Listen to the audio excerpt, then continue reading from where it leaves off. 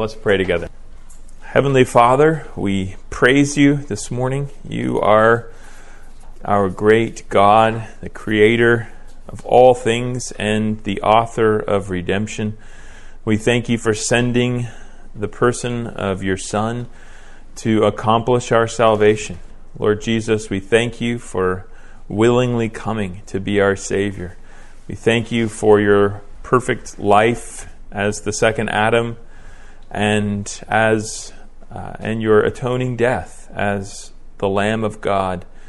And we praise you for your resurrection unto glory as our eternal priest and king.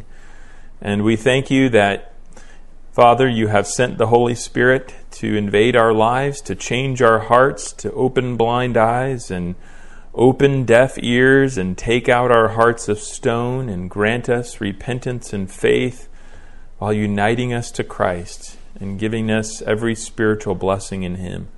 We know that we have every reason to thank you and to praise you this morning, and we love to sit attentively before the teaching of your word. And we pray that you would instruct us in the truth this morning, and that it would not just rattle around in our brains, but that it would sink into our hearts and have a transformative effect upon us, so that we would walk out of here knowing you better, knowing the gospel better, understanding the teaching of your word and how what you require of us as your new covenant people, and that we would be changed as a result. And so we ask your blessing upon our time in Jesus' name and for your glory. Amen. Amen. Well, let's dive into our class. I just want to start again by reviewing. You remember Paul wanted to preach the gospel in Rome because it revealed a righteousness from God by which everyone who believed could be saved. That's how he started out the book. And then in that long section, Romans 1:18 through 3:19, he explained why everyone needed the saving righteousness revealed in the gospel, because they're under God's wrath for their unrighteousness. And then we moved into Romans 3:21 through 31, that heart of the book where Paul explains that the gospel reveals a righteousness which is given to us by God as a gracious gift, and that it is based on Christ's atoning sacrifice and given to every sinner who believes in Him. And that's how God can be both just and the justifier of sinners.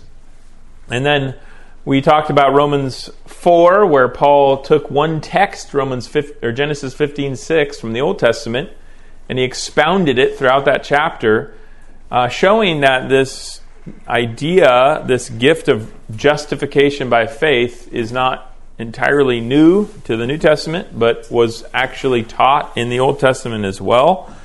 And then finally, next, Romans 5, he began to talk about how a justified person also possesses other blessings besides justification. Peace with God, grace, a standing in His favor, joy, a hope of future glory, all through faith in Jesus Christ. And it was all because of Christ's obedience as the second Adam being greater than and overcoming the disobedience of the first Adam. And so that takes us through Romans 5. And if we keep going into Romans 6, we saw that Paul explained that those who are justified by grace through faith in Christ, and we might add apart from their works, he explained why they cannot continue living in sin. Even though they're justified apart from their works, it doesn't mean that they can continue living in sin. And he explained two reasons. One is because they have died to sin and live to God. And two, because they have been set free from slavery to sin and become slaves to God. So he sort of used two images there. One, death and resurrection. Two, slavery and freedom, to explain our new relationship to sin as a result of being united to Christ by faith. And now today, we're going to look at Romans 7, and really what you see, even from the first word of 7 verse 1, you see or, you could see that really he's continuing what he'd been talking about in Romans 6, and he's continuing this general theme of Romans 6. Why a believer who's been justified by faith apart from works can't continue living in sin. But instead of using the theme of death and resurrection, like he did in chapter 6, 1 through 14, or the theme of slavery and freedom, like he did in chapter 6, 15 through 23, he uses a different metaphor, the metaphor of marriage and remarriage. And that's what we see in Romans 7, 1 through 12, although we're going to see that he also has a little discussion at the end about another potential objection to something that he says. So this is the main theme, and then there's a sub-point that he hits as well, which we'll talk about. Okay, so that kind of brings us up to speed where we're at. Let's start by just reading Romans 7, 1 through 3. So if someone would be willing to read that, that would be great. Romans 7, 1 through 3. Or do you not know, brothers, for I am speaking to those who know law, that the law is binding on a person only as long as he lives. For a married woman is bound by law to her husband while he lives. But if her husband dies, she is released from the law of marriage. Accordingly, she will be called an adulteress if she lives with another man while her husband is alive. But if her husband dies, she is free from that law. And if she marries another man, she is not an adulteress. Okay. So just by way of summary here, he's establishing a principle in these opening verses of the chapter that the Old Covenant law is only binding on a person as long as they live. And he then illustrates this principle from a particular Old Covenant law, that is what the Old Covenant law says about marriage or teaches about marriage.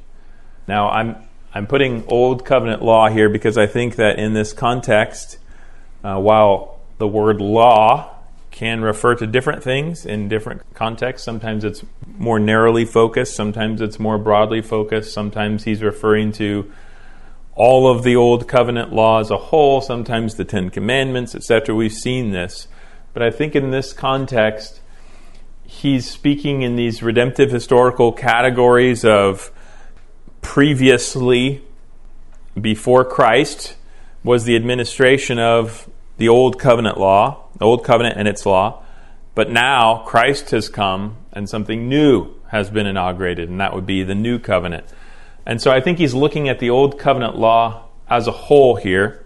And he's pointing out to those Christians, brothers, he says, who know the law, who are familiar with the Old Covenant law, that it's this principle. He's starting out with this principle that it's only binding upon a person as long as they live. And then he illustrates it from this particular law regarding marriage. So just to start out there, you see that word or, verse 1. You can see that, he's basically going to provide another line of reasoning for this argument that he had been developing in chapter 6. And particularly, this is flowing out of chapter 6, verses 15 through 23, where he talked about being freed from slavery to sin and now bound to obey God. And now he says, or, and he's bringing in another line of reasoning.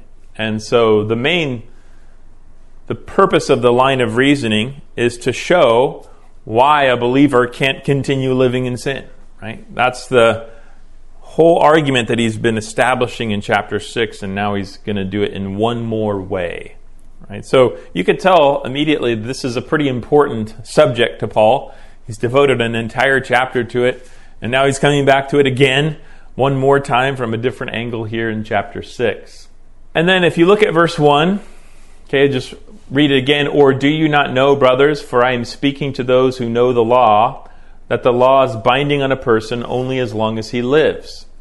Now, he's clearly speaking to Christian readers, but he's assuming that they understand the Old Covenant law. I think this is an interesting thing, actually, that you can see throughout the New Testament. If you step back and you think about who Paul's writing to in his letters, like the Galatians, right? Or the Ephesian letter, probably a circular letter to various churches in Asia Minor, but primarily Gentiles. There are some Jews, primarily Gentiles. If you think about it, you have a hard time understanding those letters at points, right? I mean, there was probably a whole season in your life when you read Galatians and you were like, okay. And one of the things that you begin to see when you read through these letters that Paul writes to the churches is that he's assuming quite a bit of understanding of the Old Testament, isn't he? To these Gentile Christians. Why would that be? Well, that was their Bible, right? The New Testament was in the process of being written. So Paul's going around and teaching these new believers, and what is he using as his text? The Old Testament scriptures. So no doubt he had taught these Christians that he was in the churches that he was planting, some of whom were Jews and would have been more familiar with the Old Testament, but many of them were Gentiles. And he's teaching them out of the Old Testament, teaching the gospel and sound doctrine, not only through the teaching of Jesus, but also using the Old Testament.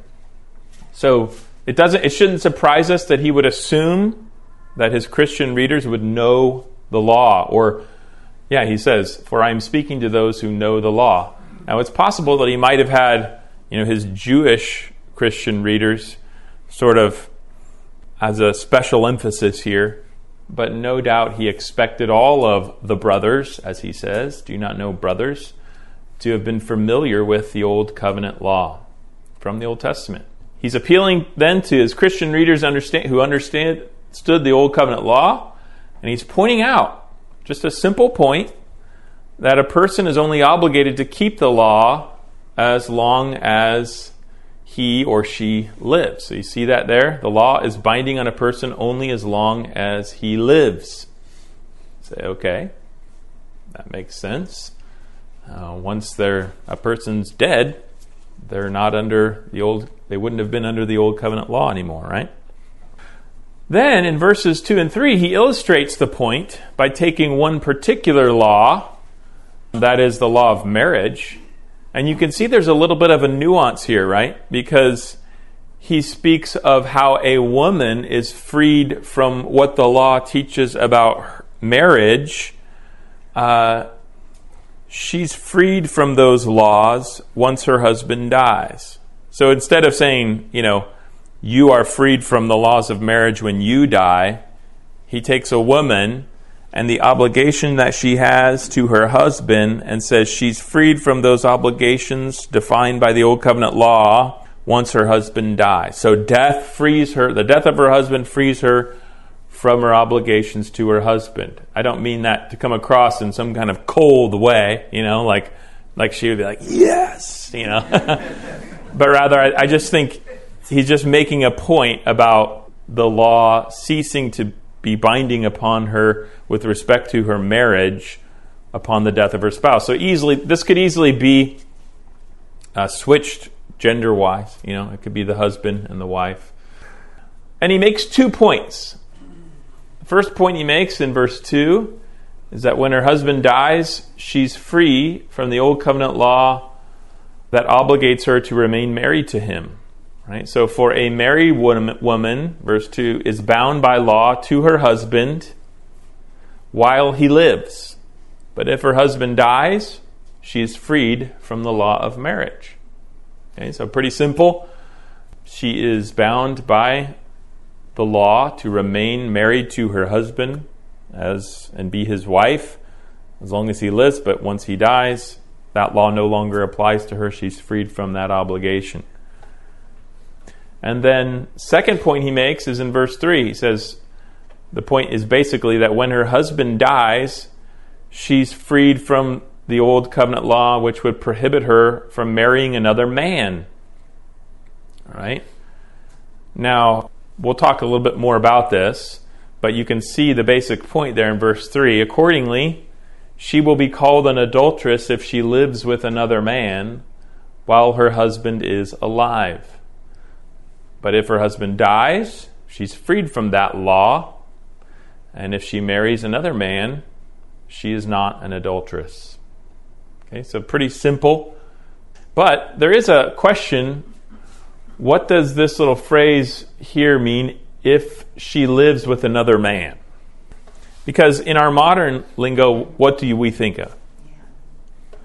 Unmarried, divorced, cohabitating. Yeah, we would think of a woman, leaving her husband and going and moving in with some other man, which does happen in our society, right? So that's how we might interpret it. But let's think about this a little bit. This phrase where he says, accordingly she will be called an adulteress if she lives with another man while her husband is alive. What does Paul mean by lives with another man? The Greek verb that's translated lives with by the English Standard Version is somewhat ambiguous. The verb is the general verb to come to, but of course, in this type of context, it wouldn't be translated in that sort of wooden way. In this type of context, it conveys the idea of belonging to someone relationally. And so if you look in a Greek lexicon, they're going to put this particular verse into a section under the heading of a definition that says belonging to or being joined to someone. So it's the idea of relational belonging. So you could say she will be called an adulteress if she belongs to another man while her husband is still alive. But in that cultural context, where things like dating, right, or living together would have been virtually unheard of, right? Was there things like prostitution? Of course there was. Were there some people who were having affairs and things like that? Absolutely. I think of John chapter 4 and the woman at the well, right? You've had 5 husbands and the man you're with is not your husband, etc. So it's not to say that didn't happen in some ways, but this sort of like just open, going and living with another man while you're still, that would have been like virtually unheard of in that day. And so when Paul says if she lives with another man, if she belongs to another man, there's a strong implication of marriage there, right? In fact, the New International Version, the older King James, actually translates the word married. Marries. If she will be called an adulteress if she marries another man while her husband is alive. Okay? Now, obviously, she wouldn't marry another man if she was still married to her current husband. So what's the implication here? Some kind of divorce. So that's why probably what he's talking about here is she will be called an adulteress if she remarries after an unlawful divorce. I think I'm going to suggest that that's what's being implied here. And in fact, you could see that almost that exact. It may be that Paul actually has Jesus' teaching on marriage and remarriage in his mind as he's saying this. He does actually refer to Jesus' teaching on marriage and remarriage, and explicitly in 1 Corinthians chapter 7. I don't know if you guys remember that section where he says, the Lord, not I, says, and then he says, and then I, not the Lord. And he doesn't mean that somehow, okay, what I'm going to say here isn't authoritative. He just means the Lord hasn't spoken explicitly to this particular issue, but he has spoken to this other issue. So Paul clearly was familiar with the teaching of Jesus on marriage and remarriage. He may have actually had it in mind. But let's go back to the Sermon on the Mount and just look quickly at what Jesus taught on this subject. Matthew 5:32. Matthew 5:32, Jesus had said, and remember that he's interacting with the teaching of the rabbis here, where the rabbis he said, it was also said, whoever divorces his wife, let him give her a certificate of divorce. Now, that's interacting certainly with rabbinical sort of tradition, but it's also that rabbinical tradition all swirled around one particular Old Testament verse, Deuteronomy 24, verse 1, where Moses famously commanded a man to give his wife a certificate of divorce if he found something in her that was unclean, etc. And there's lots of things that we could say about this, but He says, it was also said, whoever divorces his wife, let him give her a certificate of divorce. And then he says, but I say to you that everyone who divorces his wife, and then this is why I said unlawful divorce, right? Because he says, except on the ground of sexual immorality. The word is porneia, referred to a variety of different kinds of sexual immorality, but obviously adultery would probably be foremost in his mind, but he doesn't limit it to that. Makes her commit adultery. And whoever marries a divorced woman commits adultery. So if there's been an unlawful divorce, it's interesting that here Jesus says, you men, if you divorce your wife on any other grounds that besides she was unfaithful to you, I think that's the implication, you make her commit adultery. How would that be? Because what's she probably going to do, especially in that day? She's probably going to marry again. And if she does, do you see the implication? If there's been an unlawful divorce, and then you're basically making her commit adultery, because especially in that day, this is why, widows and orphans were, they were the special objects of help, because they were often destitute. So if you were an unmarried woman, unless you went back to your father's house, you could be destitute. So typically you would remarry just for the sake of your livelihood, right? To be able to survive. So there was an injustice here going on when men would divorce their wife so they could be with another woman, and leaving her in a destitution where she would often remarry, but that would be adulterous, right? And he goes on to say, whoever marries a divorced woman, in other words, the man that takes her, commits adultery as well. So you see, in the case of an unlawful divorce, if it's not on the grounds of porneia, sexual morality, that remarriage is adulterous. That's his point. But do you see, that's exactly the point, right? She will be called an adulteress if she lives with or belongs to or marries another man while her husband is alive. I think the implication is that after an unlawful divorce, because she wouldn't marry another man if she was still married to the first man, right?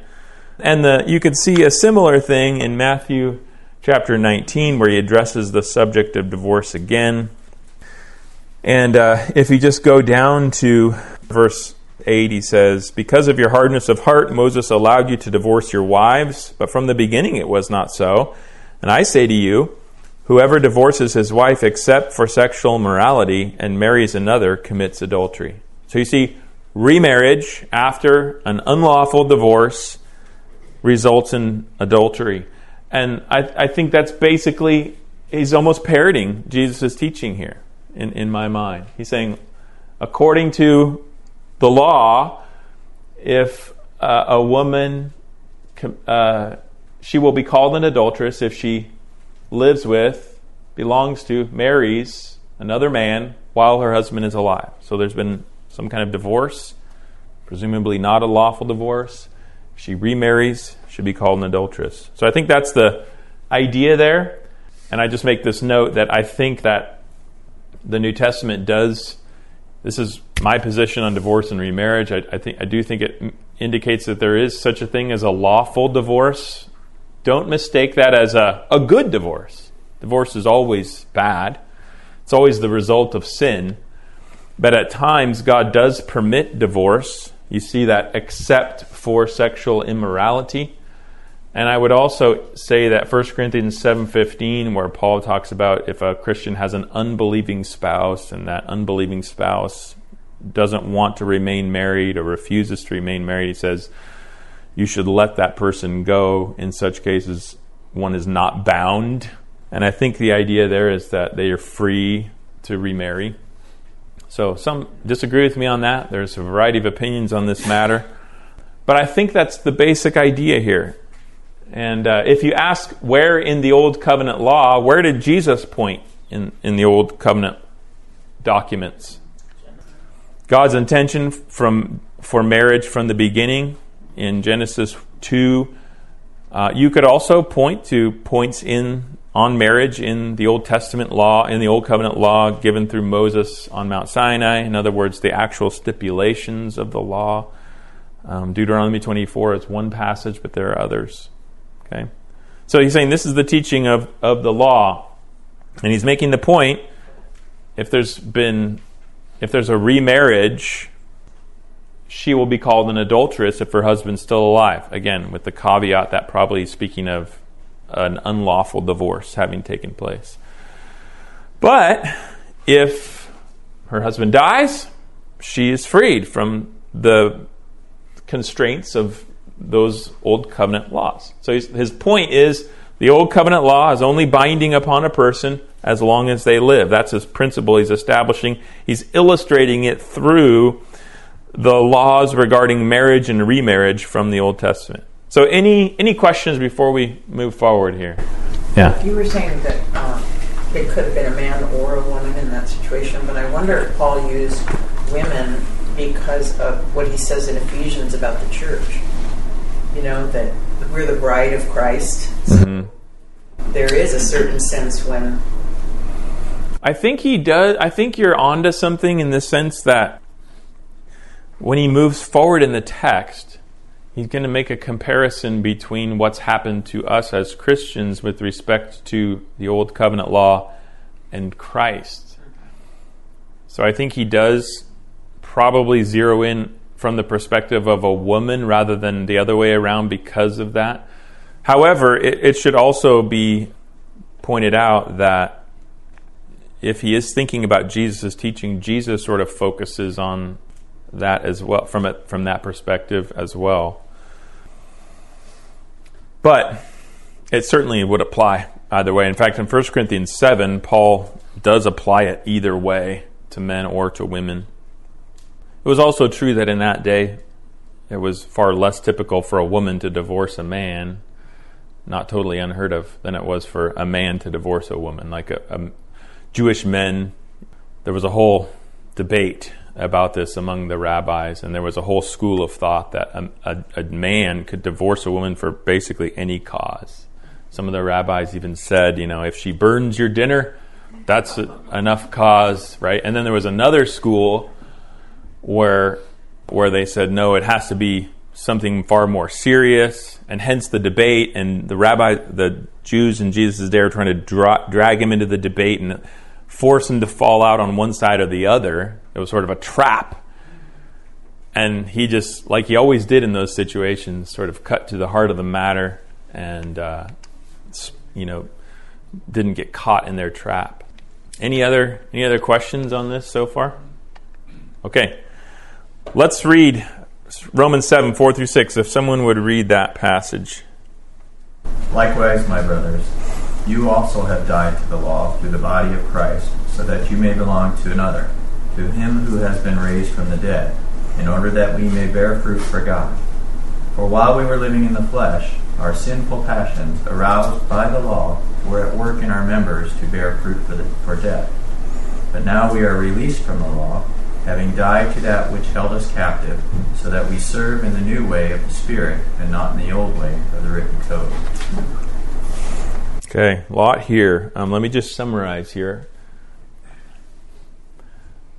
I think his basic point is, just as a woman is freed from the old covenant laws regarding marriage when her husband dies, so he draws a parallel here. In a similar way, believers are freed from the old covenant law altogether when they are united to Christ. You could add in, when they are united to Christ in his death.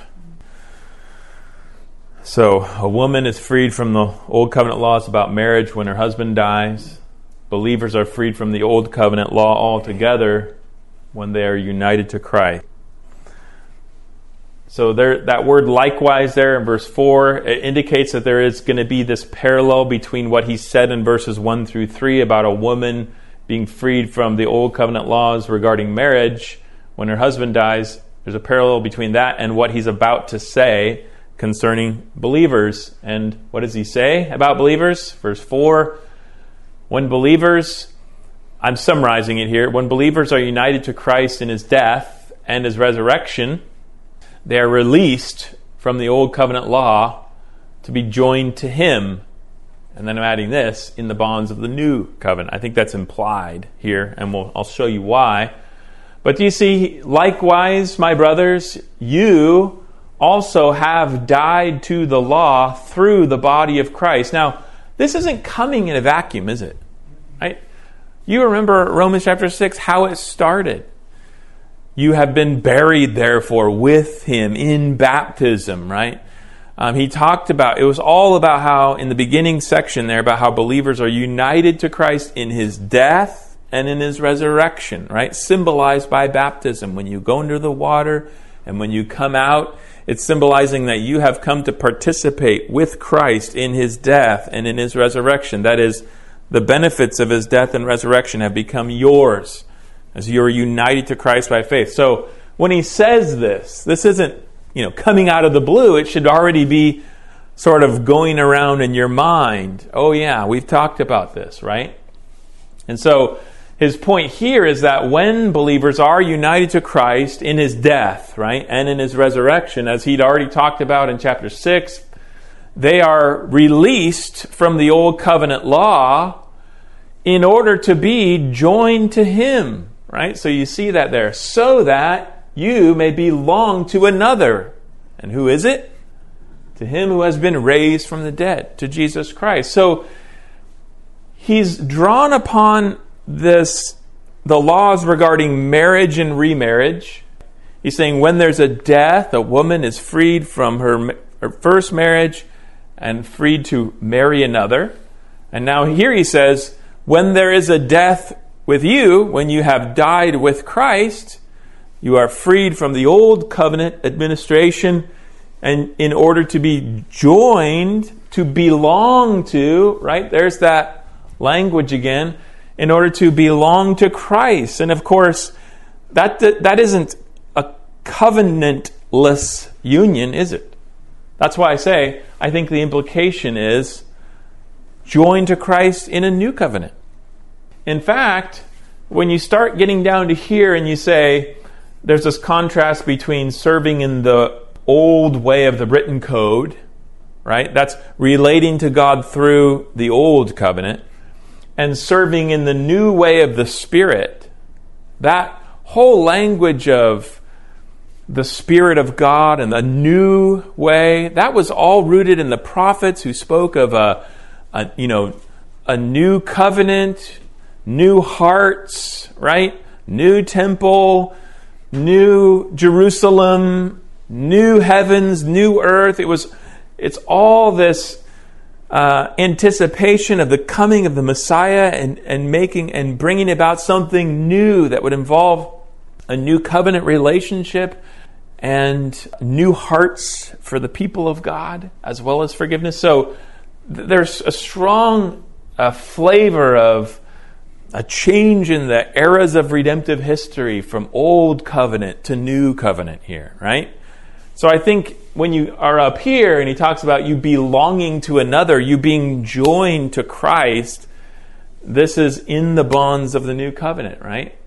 So when you die with Christ, you are freed from the old covenant relationship with God and you're brought into the new covenant relationship with Jesus Christ, right? And that makes sense because the New Testament uses the imagery, right, of marriage to describe our relationship with Christ. Ephesians 5 and other places as well. Many other places. All right. Then verses 5 and 6, he points out that this change, what I would argue in their covenant relationship from the old covenant administration, where they were under the old covenant law, to this new relationship with Christ, which I would argue is defined by the new covenant. When you have this change of relationship and change of covenant relationship, it's accompanied by a change in their ability to serve God. And here again, the idea of being released from the law here, the idea is not that, I don't have to keep God's commands anymore. That's certainly not what Paul means, right? In fact, you haven't read the letters of Paul if you think that's what he means here. The idea is not being released from the laws, free to finally, I don't have to keep those darn commands anymore. No, we're called to fulfill the law of God. We're called to fulfill the commands of Christ. But the idea, why would it be a good thing to be released from the law? That is, released from that old covenant way of relating to Christ. What was deficient about that? Not bad, right?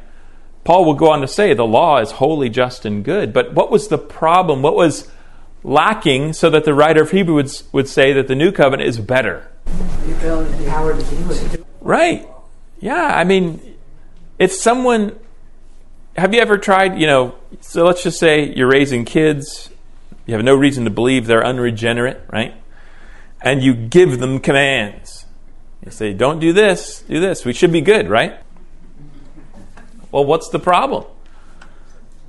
They're in bondage to sin, right? Which is kind of what he'd been talking about before. They're enslaved to sin. So you can receive the commands from God, from Mount Sinai, tablets of stone, but they had an evil, unbelieving heart. They needed a new heart. So the new covenant comes with better blessings, better promises. The promises of full and final forgiveness of sin. I shall forgive their iniquities and remember their sin no more. And a promise of an inward transformation. By the Spirit, by the way, right? I will put my Spirit within them and cause them to walk in my way, right? I will take out their hearts of stone and give them a new heart. I will write my law upon their hearts, not on stone tablets, on their heart. So, this is his point, I believe. While we were living in the flesh, and the idea is you could be under the old covenant and just be in the flesh. You think of Ahab, and you think of, on and on down the line, all the kings of Israel, they were in the old covenant, but they were just in the flesh, right? And in that condition, or their sinful passions, how did they respond to the law? Well, they never saw a command they didn't want to break, right? In fact, when they heard commands, they wanted to break it, right? It's sort of like when you tell your kids, right? Don't do this. All of a sudden they're like, ooh, maybe that might want to do that, right? That's what he's saying. Their sinful passions aroused by the law were at work in our members to bear fruit for death.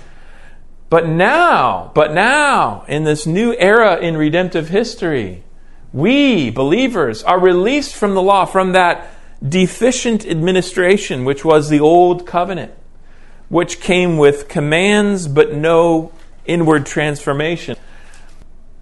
We have died to that which held us captive, so that we serve in the new way of the Spirit and not in the old way of the written code. So when it says held us captive, I think the idea is under the old covenant, you were held captive to sin.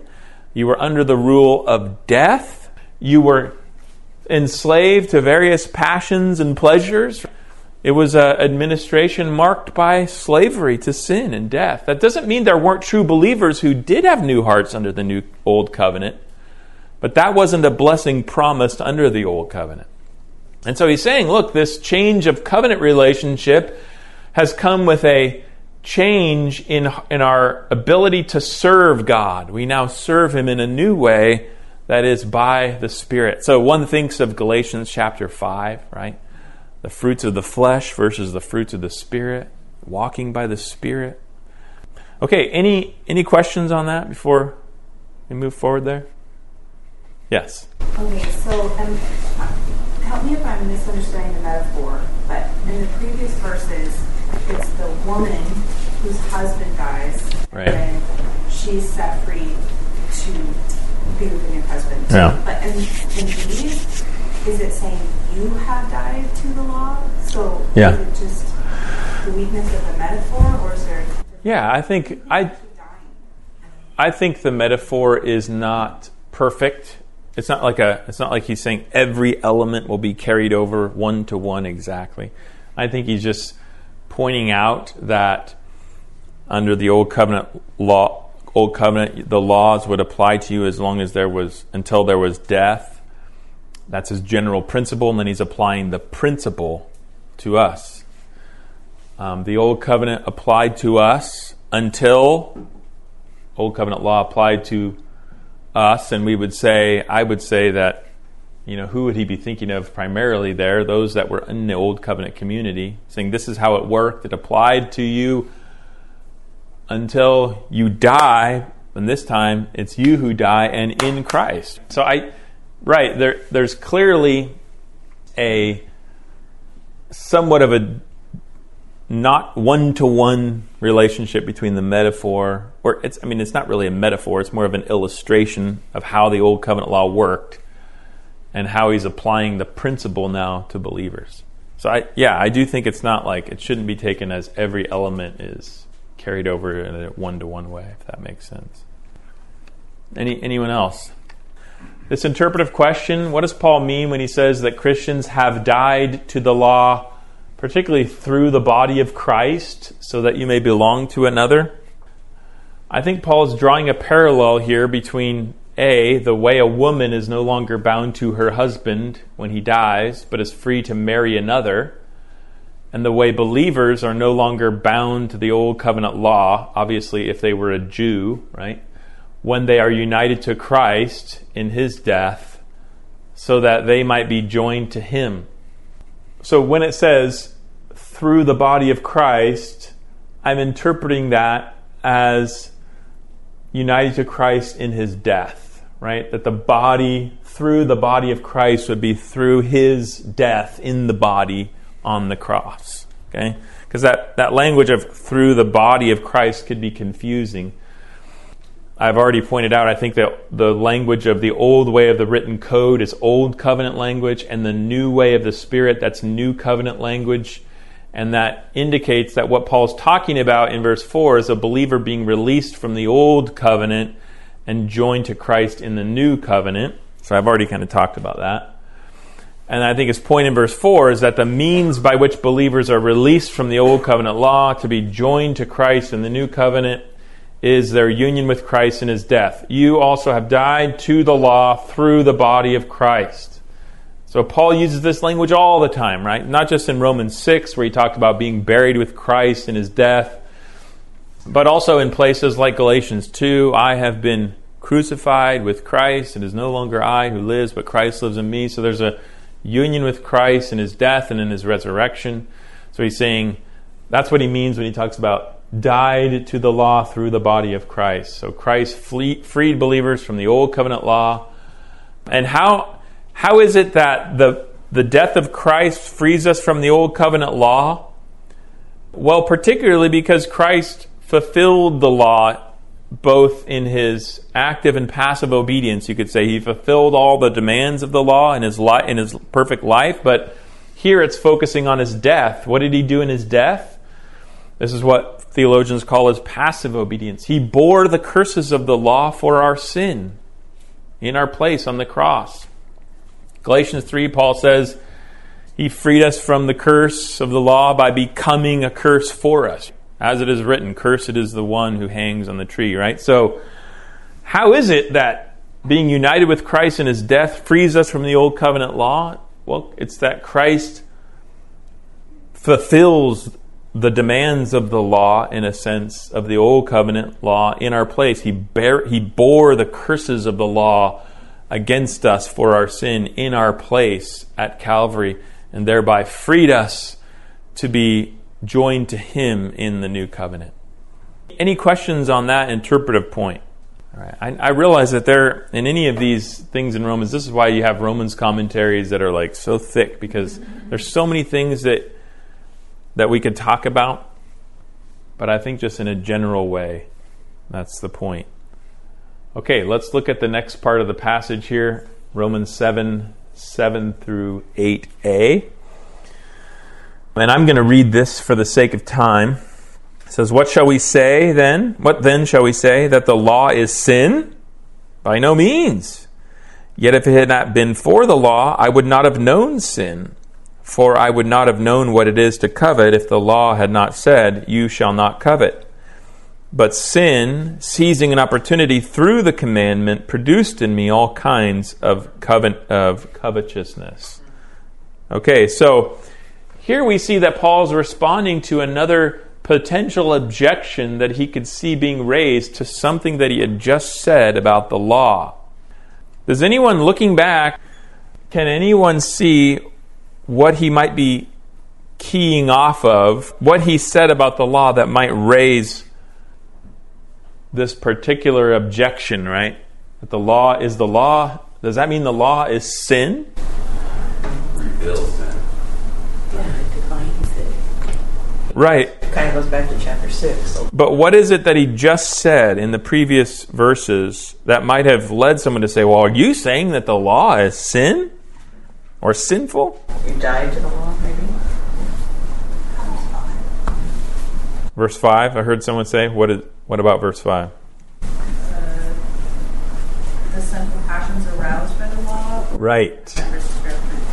I think that's it. Paul had said, almost in a passing comment, my sinful passions aroused by the law. Whoa, whoa, whoa. The law stirred up your sinful passions? Does that mean, are you saying, Paul, that the law then is sinful? Because it stirred up sin in you, right? This is what he's answering here. So, what do you think he's going to say? Well, there's that old emphatic negation, right? Absolutely not. Now, he makes 2 points here. He says, yet, okay, no, what I've said does not mean that the law is sinful. But if it had not been for the law, I would not have known sin. For I would not have known what it is to covet, for instance, if the law had not said, you shall not covet.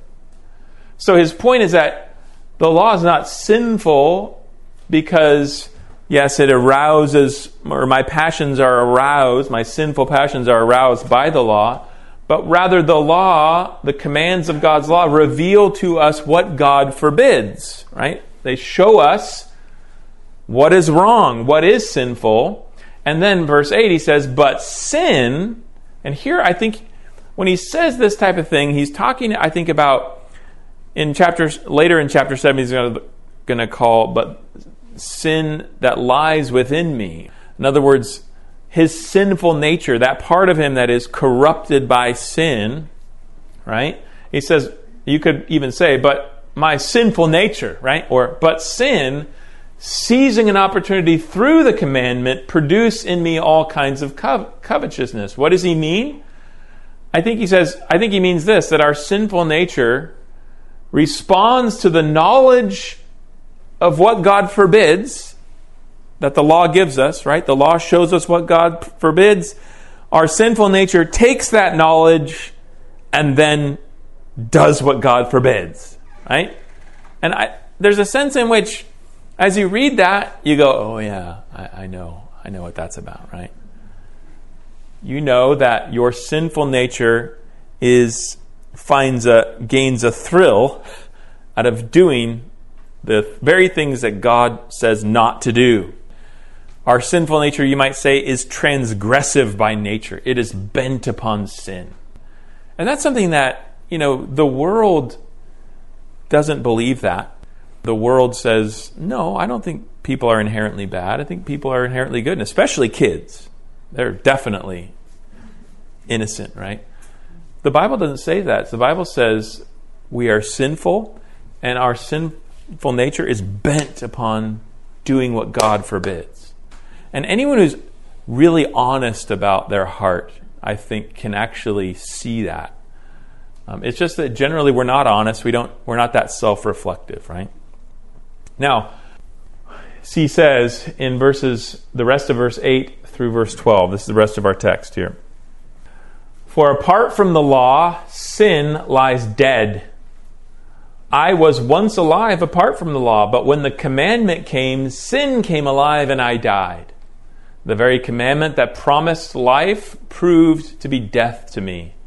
For sin, seizing an opportunity through the commandment, deceived me and through it killed me. So the law is holy, and the commandment is holy and righteous and good.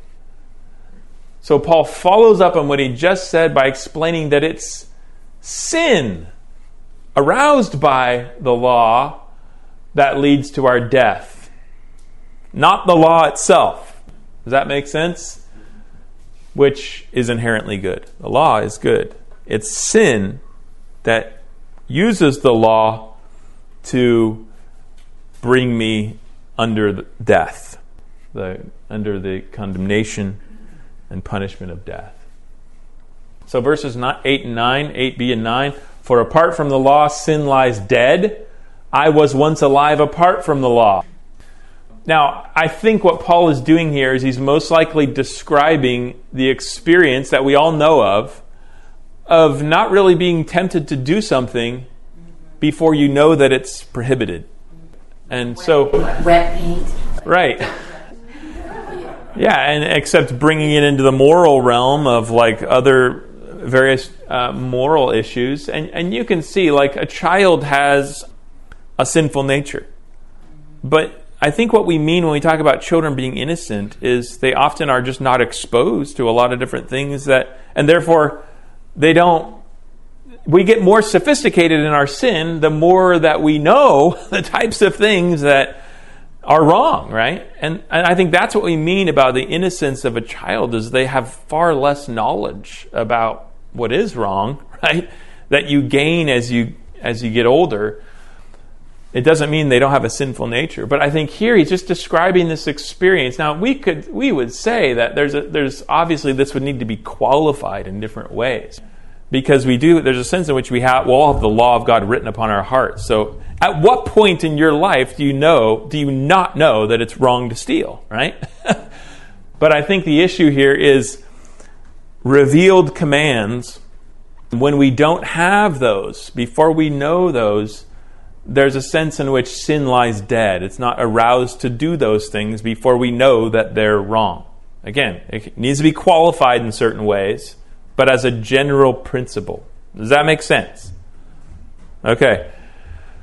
Then, 9b, but when the commandment came, sin came alive. You picture like a serpent inside your heart. That's what sin's like. It came alive when it heard the command. I want to do that. Right? Sin came alive and I died. And I think his point is upon hearing the commands of God, the sinful nature desires to break those commands. And when that desire is indulged, it results in the penalty of death, right? The wages of sin is death. Now, it's talking in a sort of progression way here. Obviously, as those in Adam were born under condemnation, were born spiritually dead, And this is what leads commentators to go, what exactly is Paul talking about here, right? Is he talking about his own experience? Is he talking as if he were Adam? Is he talking as if he were Israel? There's all kinds of debate about this, but I think in general, we all understand basically that experience of sin, sort of certain sinful desires being dormant until you actually learn what's wrong from God's commands, and then all of a sudden you're stirred up to do those very things. A classic sort of quintessential example of that would be sexual transgression, right? That as you grow older and as you gain knowledge of what is wrong in that area, your heart is drawn out to do what God forbids in that area. He uses the example of coveting, but I think that we can kind of see that experience in general. And then he says, in this way, verse 10 and 11, the very commandment that promised life proved to be death to me, for sin, seizing an opportunity through the commandment, deceived me, and through it killed me. So the law is holy, and the commandment is holy and righteous and good. Sorry, we'll leave off verse 12 here, but focus on verse 11.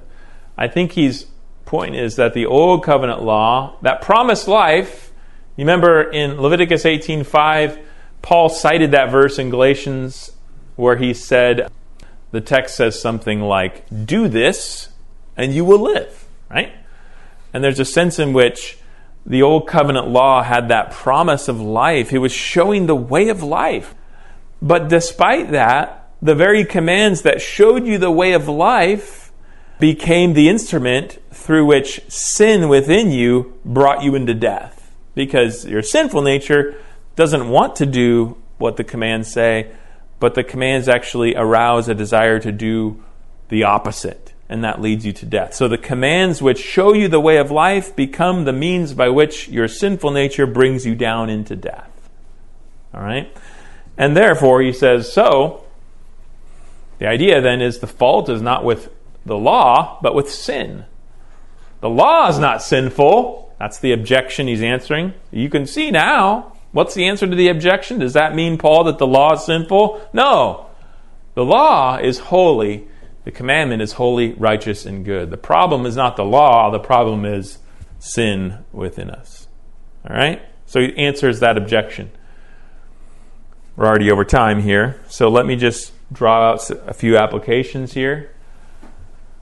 Obviously, the main point is that this provides us with, as Christians, with another reason why we can't just continue living in sin, right? Remember that word "or" at the beginning? Here's another line of reasoning why we can't continue living in sin. Why? Because we belong to Christ in the new covenant, right? Like a woman who through the death of her husband is free to marry another. We have died to the old covenant law, and we are now free to be joined to Christ in the new covenant.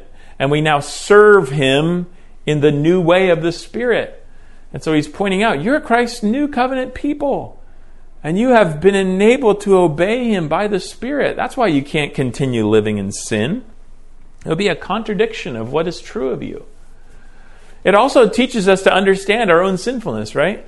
In the midst of a world which says people are basically good, it says no. It gives you a much more sober and realistic and accurate perception of who we really are by nature. We've got our sinful nature craves, is thrilled by, is aroused by God's commands to do the opposite. Our sinful nature is transgressive. And so that shows us that the ultimate source of sin is not external. I don't sin because I grew up in a bad home or because I was oppressed by societal structures. I sin because I got a problem in my heart, right?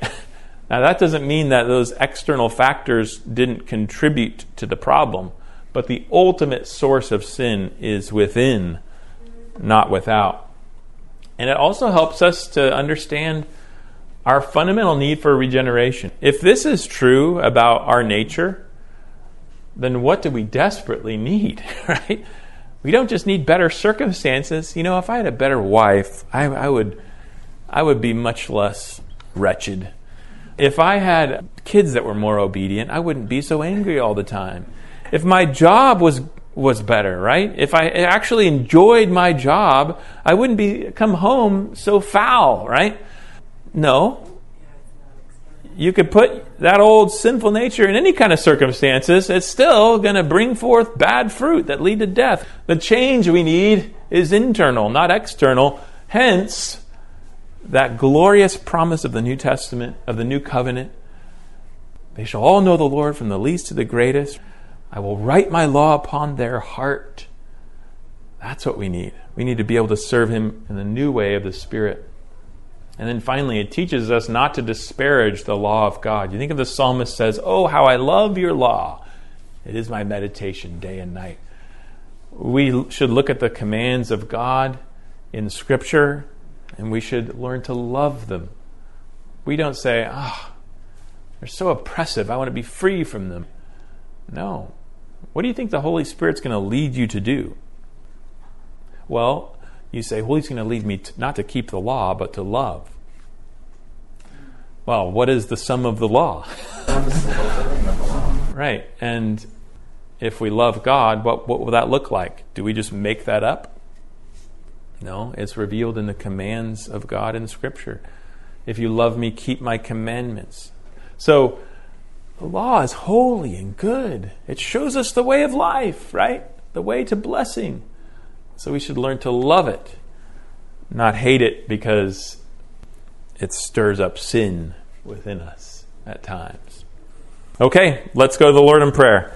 Father, thank you for your word. We are grateful for the Scriptures and for this particular passage, Romans 7. We pray that you would use it to wash us. We think of how Christ washes us with the water of His Word. We pray that You would wash us, that You'd sanctify us in thought and desire and action through Your Word.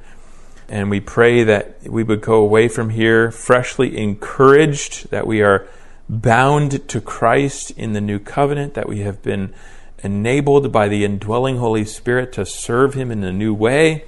But we are also sobered by the sinfulness of our remaining corruption, and it's bent upon transgressing Your commands. And we pray for sober-mindedness, and that we would do battle against our sinful nature throughout our lives, seeking to put off the old man and put on the new, putting to death the deeds of the flesh by the power of the Spirit, as Paul says in Romans 8. So please, we pray, help us to engage in that battle with fresh rigor, and we thank You that the debt of our sin is completely removed, and now we strive to obey You, not out of a desire to establish a right relationship with You, but on the basis of the right relationship which You have established through the life, death, and resurrection of Christ. And now we walk in liberty and serve You in the freedom of Christ. And so we pray that You would encourage us and challenge us through these things this morning for our good and for Your glory. In Jesus' name, amen.